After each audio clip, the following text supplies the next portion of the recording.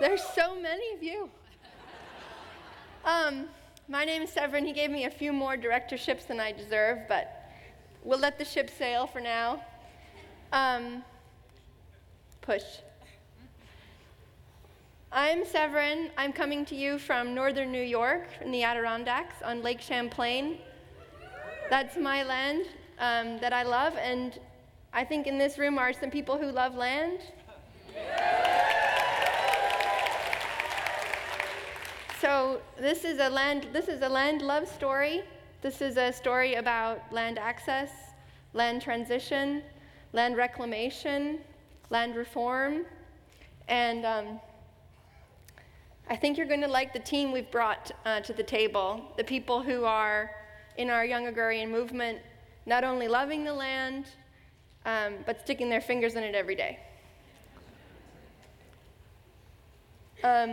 So this is a landscape. This is a landscape in Iowa. This is a landscape with a barn, with a fence row, with a hedgerow, with trees and habitat and streams, with infrastructure for diversified agriculture that can put carbon back in the soil, that can create a rural prosperity. This is a landscape that is being destroyed by commodity farming.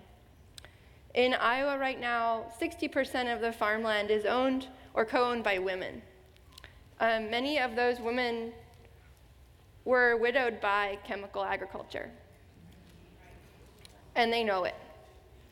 So many of them have great despair when they watch their nephew or their neighbor's nephew continue to spray, continue to remove the ecosystem from that land. I had a conversation with a wonderful woman, Lee Adcock. She runs Women, Food, and Ag.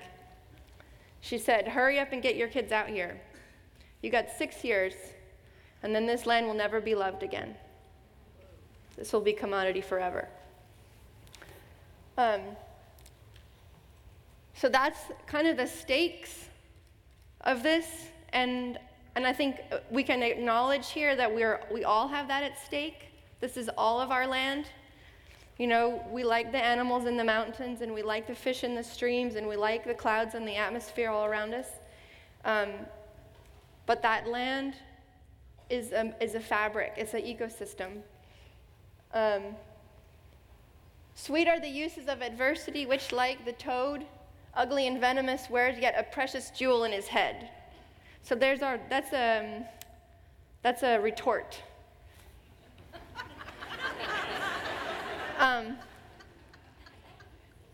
I'm here to tell you about the jewel in the head of the toad. The scale of what's about to happen in America is not discussed enough. So I'm here to explain to you with some visual imagery a little bit of a briefing on the state of the land transfer situation in America to help you galvanize you to join us in reclaiming this land for regional food economies. This is the base layer of the new economy. We need to reclaim it, and there's a heck of a lot of it. So this is 400 million acres. That's the land we want to get. That's the land that is going to transition ownership in the next 20 years. We need them young.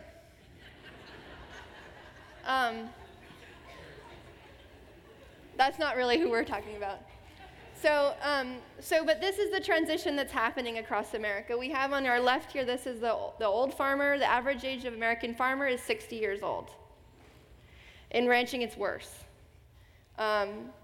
Entering farmers are cash-strapped. Retiring farmers are cash-strapped. The price of farmland is going up 14%. We are in a situation of precarity. Every farm hinges on this relationship, on this handshake, on this transference of this legacy of stewardship and care. The knowledge, the tool shop, the barns. It's a major pivot point. It's a major interface for change as well. Sometimes the old guys do it different than the young guys. This is our friend Asa. One thing you should know about young farmers is, and Farm Hack is a great place to learn about it. Very thrifty. Some could say dumpster-minded. This is actually a recruitment poster for the Marines being repurposed to shelter piglets.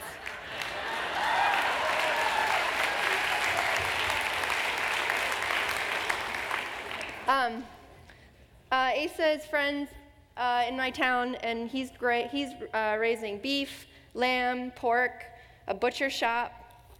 I know him because I organize these events. So our response when Monsanto funds at $4 million, and John Deere and Dow Chemical and all of these agrochemical companies who are spraying 240 million pounds of glyphosate on our land every year, our retort is, well, we got to make it a lot sexier. So the conventional youth organizations in agriculture are unfortunately kept. So again, we are the jewel in the toad. And you can watch the video online if you want. So here's Doug. Doug is also farming our land. He's farming land on prison land in New York State. He's farming land on prisons with prisoners. He's farming land owned by the municipalities. He has, I think, 8 gardens, and most of the food that he grows is going straight to the food bank. So he's actually contract farmer to the food bank. So that's his land story. That's Adam and Paula. They just got married. They were our first Kiva Zip loan, 0% interest loans for anyone who's in the young farmer category, 0% interest loans. Thank you to the Medicis of PayPal. We have a wonderful moment to capture crowdsource funding to support our capitalization needs, AKA buying mama pigs. And they let us shift the rules a little bit, so now you have enough time for those pigs to make piglets before you start paying back. Adam and Paula, their land access story is complicated by the fact that this technology boom you guys are so proud about has created a real addictive problem with grapes being planted everywhere, and every land that could possibly have grapes being just like grapes. So they are farming on leased land in Mendocino County. They are grazing sheep under the grapes. And they are in between making compost for the vineyards, growing gardens, pigs. Again, people really eat a lot of pork, pork sausage. And you could say they're successful. The land that they are now managing is over 200 acres, starting off of a half-acre garden, worked by hand without machines. She got a degree in wildlife economics at Stanford. And he had a different horticultural background. So thank goodness that a whole sector has arisen to support this movement of young entrepreneurs on the land. From capital access to training, business skills acquisition in terms of pastured poultry, voltage, tractor repair. What does it take to build a small business in America? A lot. And what does it take to build a small business where you're selling stuff for $2 a pound? A lot more. And so that's kind of the precarity and the ballsiness that is expressed by this movement of young people is testimony to how crazy the toad's brain it must be, because it's definitely hard. If you're a young farmer and you're thinking, or you have a person in your family who might be thinking, or you know somebody who has land who's looking for a young farmer who's thinking, I really urge you to be serious and to do your homework and to find this service provider community who can support these land transitions and support these young people.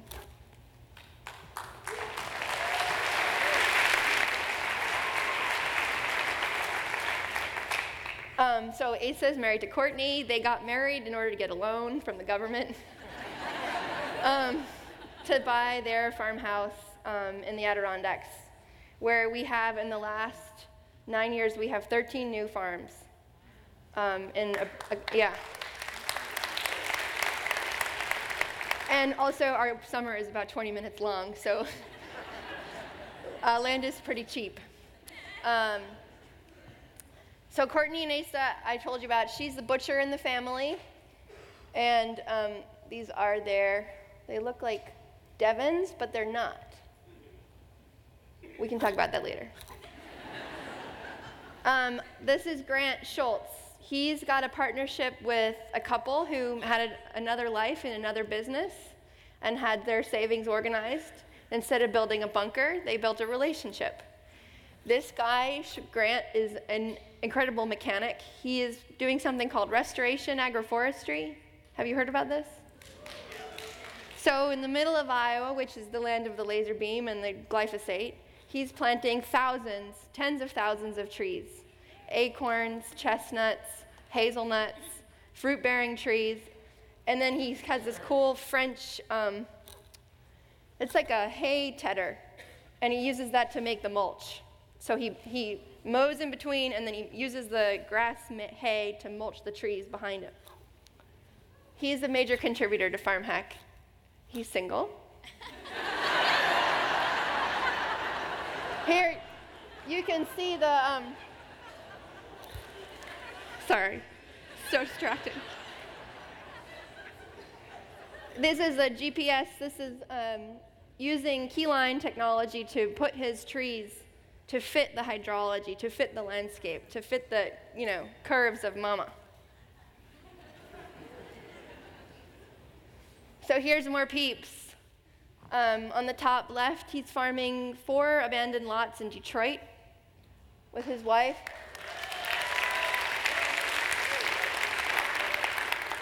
Which is complicated. Getting the city, Detroit went bankrupt. It's incredibly corrupt. There's massive land grabbing going on. So it's a major paperwork hassle and challenge, and you have to be a ninja nut to get them to give you the land in Detroit. He started on nothing but a handshake. Now he's up to 400 CSA shares, 13 restaurants. He goes every winter to Costa Rica and comes back brown as a berry. She's farming on land at the University of Kentucky. This is Tiffany. University of Kentucky needs to be reminded not to sell that land, as they've sold almost all of the land that they own. It's now a strip mall. This character here, again, started on a handshake to build a grocery store in an old barn. That's Sheepscott General Store. They sell all Maine locally grown product, soup and salad every day. That's it. And this is central Maine. I mean, this is like not a lot of people. And you go in there and there's like 10 people all the time. It's kind of amazing. I mean, in a rural place, you guys are all bay mice. But once you get out of the city, you're really happy to have someone to rub elbows with. And citrus, tree fruits. So this is the context of this movement, and this is the meta economy in which we live, the economy of life. So we're all very familiar with value and dollars and businesses and everything like that. But this is not a conversation really, ultimately, about that kind of value. Our land is our only wealth. 40% of the terrestrial surface of the land of this planet, of the dirt part, not this ocean part, is farmed or ranched. So that means all the commodity production, all the agro-export, all the ethanol, all the community farming, all the Via Campesina ladies, that's all on the 40%. So that's what we have to deal with. It's not insignificant as an opportunity. Sometimes from the highway, it's hard to see it. Like there's a lot of clutter along the highway. So I hope that I can help encourage you to look beyond what's visible and to find the relationships and to find the avenues and to find the dirt roads and the wiggly fence with the wire and meet the people who are back there making serious progress. Just a little survey of the zone. You guys get so up in your buzzy about Bay Area. Can I make a point? Minnesota.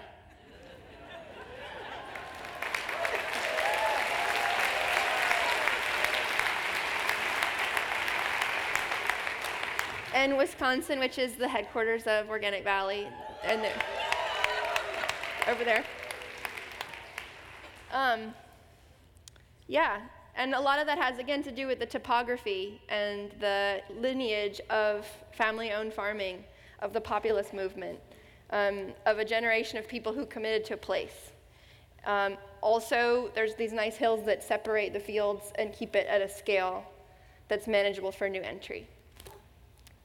And then this is our conservative estimate, and I don't mean any offense to Texas. But the area that's being sprayed with glyphosate, including the wheat, the sorghum, the specialty crops, is actually more like 260 million acres. According to Center for Food Safety, Monarch Watch, I vetted my sources. So Texas may want to secede. Maybe we could secede from this.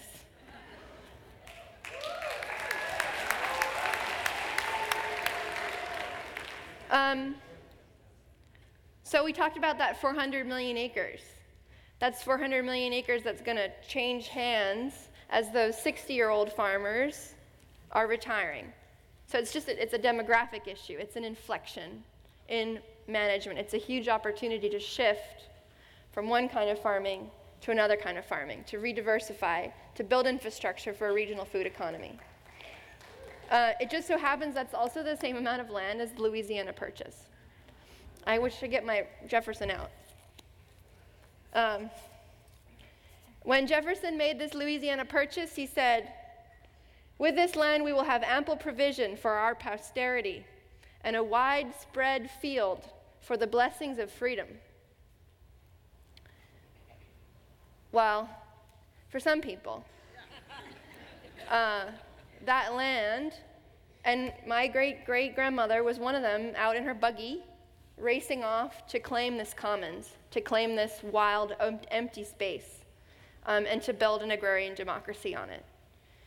Chased very quickly behind them was the industrial economy, the railroad, and of course they chased out the buffalo and the people whose land that was, and who had a very different understanding about ownership. My little thingy won't make GIF. It goes GIFing. This is an animation online. It basically just shows you the evaporation of land rights for Indigenous people. So we have these two histories. On the one hand, our great Enlightenment theory around autonomy and citizenship and justice and equality, and on the other hand, expropriation, concentration, dispossession, land loss.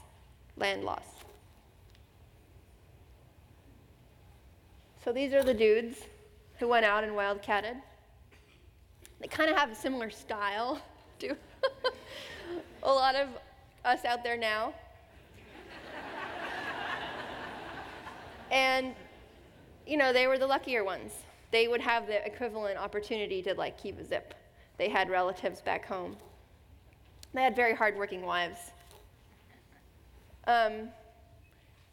They're part of the lineage. They're the ancestors. They're the elders as well.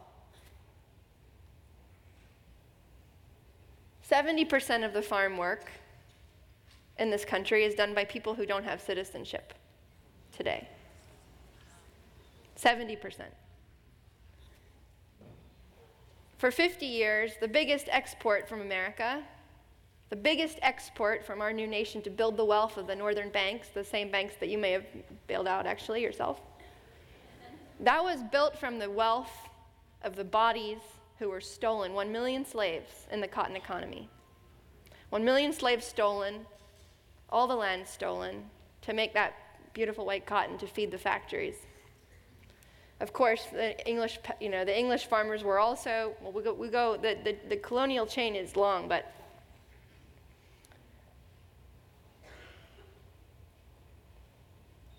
now you have an entering generation, even those of us with nice degrees.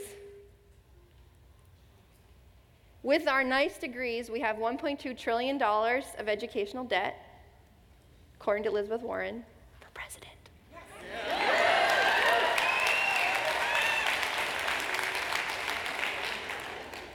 Add the new cost for nice land, for farmland, average farmland cost in America, $4,100 an acre. You could buy all that nice area there, just with our debt. It's a lot. I mean, I don't think I would want North Dakota right now. Again, for those of you who are thinking about the logistics of this, the transfer between this old guy who's great and this new one who we're not sure about yet, come check out our table. An introduction to a land reform concept. Has anyone heard of land reform? Good. Let's all learn about land reform. Pretty much everyone I know is really up into it right now, and there's a lot of it to study. So at the end of that Civil War, Sherman, who had made a long march across Georgia, he burned everything in his way. He ended up up there in Charleston, and he was followed by 13,000 people who had no homes and who were now out of a slave economy, and what were they going to do next? So he assigned this land here, 40 acres and a mule, to those people who were made landless and homeless by the war.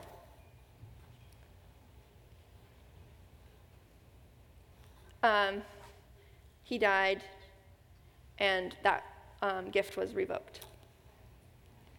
There are many other movements to look into. There's a wonderful movement in India called the Bhudan movement. It's done by a Gandhian economist. I urge you to look into it. So just to, again, talk about the concentration of power and wealth, that was the Plantation Alley. Plantation Alley is now here in San Francisco, or whatever, Silicon Valley. And if you were going to divide the amount of land that would be represented, the territorial expression of the concentration of power in this country, basically the bottom 40% would have El Paso, Texas. Okay, so here we are. It's a new situation. We came as a poor people. This is from our wonderful symposium that we had, all online for more learning. We came as a poor people to a seemingly empty land, rich in resources. And based on that perception, poor people, empty land, we built our political, economic, educational institutions. We need to change our institutions. We need to change how we think about land.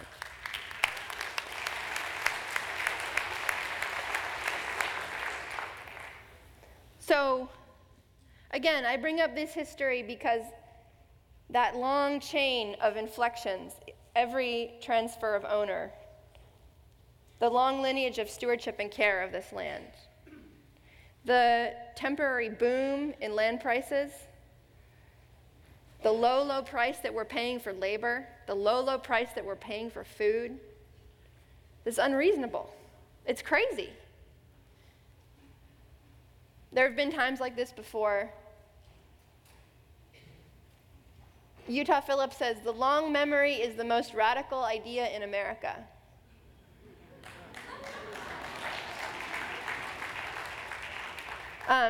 For those of you who don't know about the Grange movement, I urge you to look into it.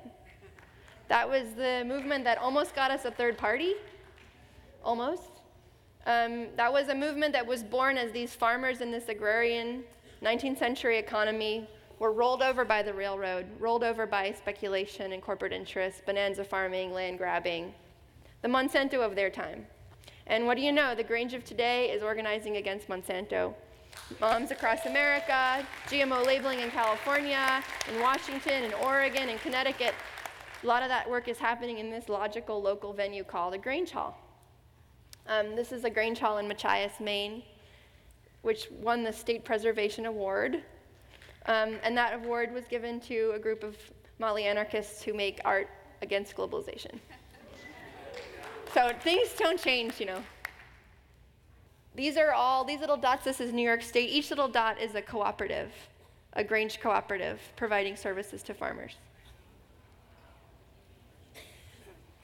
So, a different way of thinking about land, a different institution. This institution called the Commons. We know about the Creative Commons online. Those of us who've been staring at the internet since 6th grade are very familiar with Craigslist. There are other commons. There are most cultures who manage to survive traded land, governed land, managed land as a commons. How do we do that? Well, we already do that. We have 400 million acres, again, interesting coincidence, of state land, of federal land. That land is being mined, is being logged, is being grazed pretty poorly in most cases. So our commons right now is being managed, but it's being managed and degraded and mined. What would it look like to have a commons of permanent organic farmland?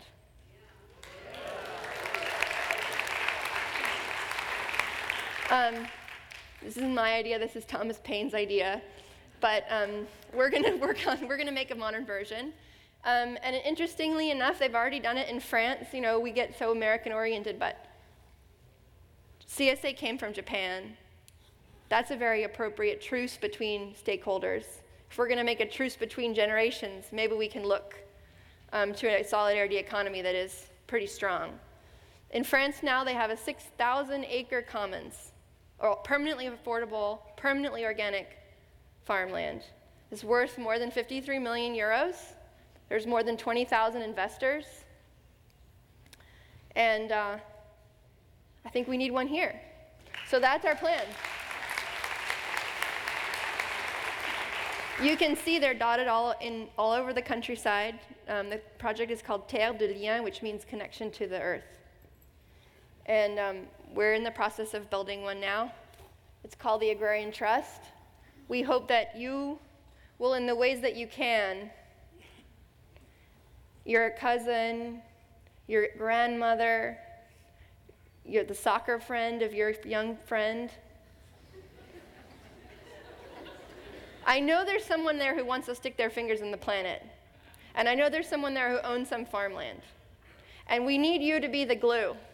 We need you to not leave them alone in that transition, to facilitate, to throw a cocktail party if that's what you do, you know, to mentor, to coach, to help them with their language, to help them with their lease, to help them with their business plan, to help them with their branding, their website.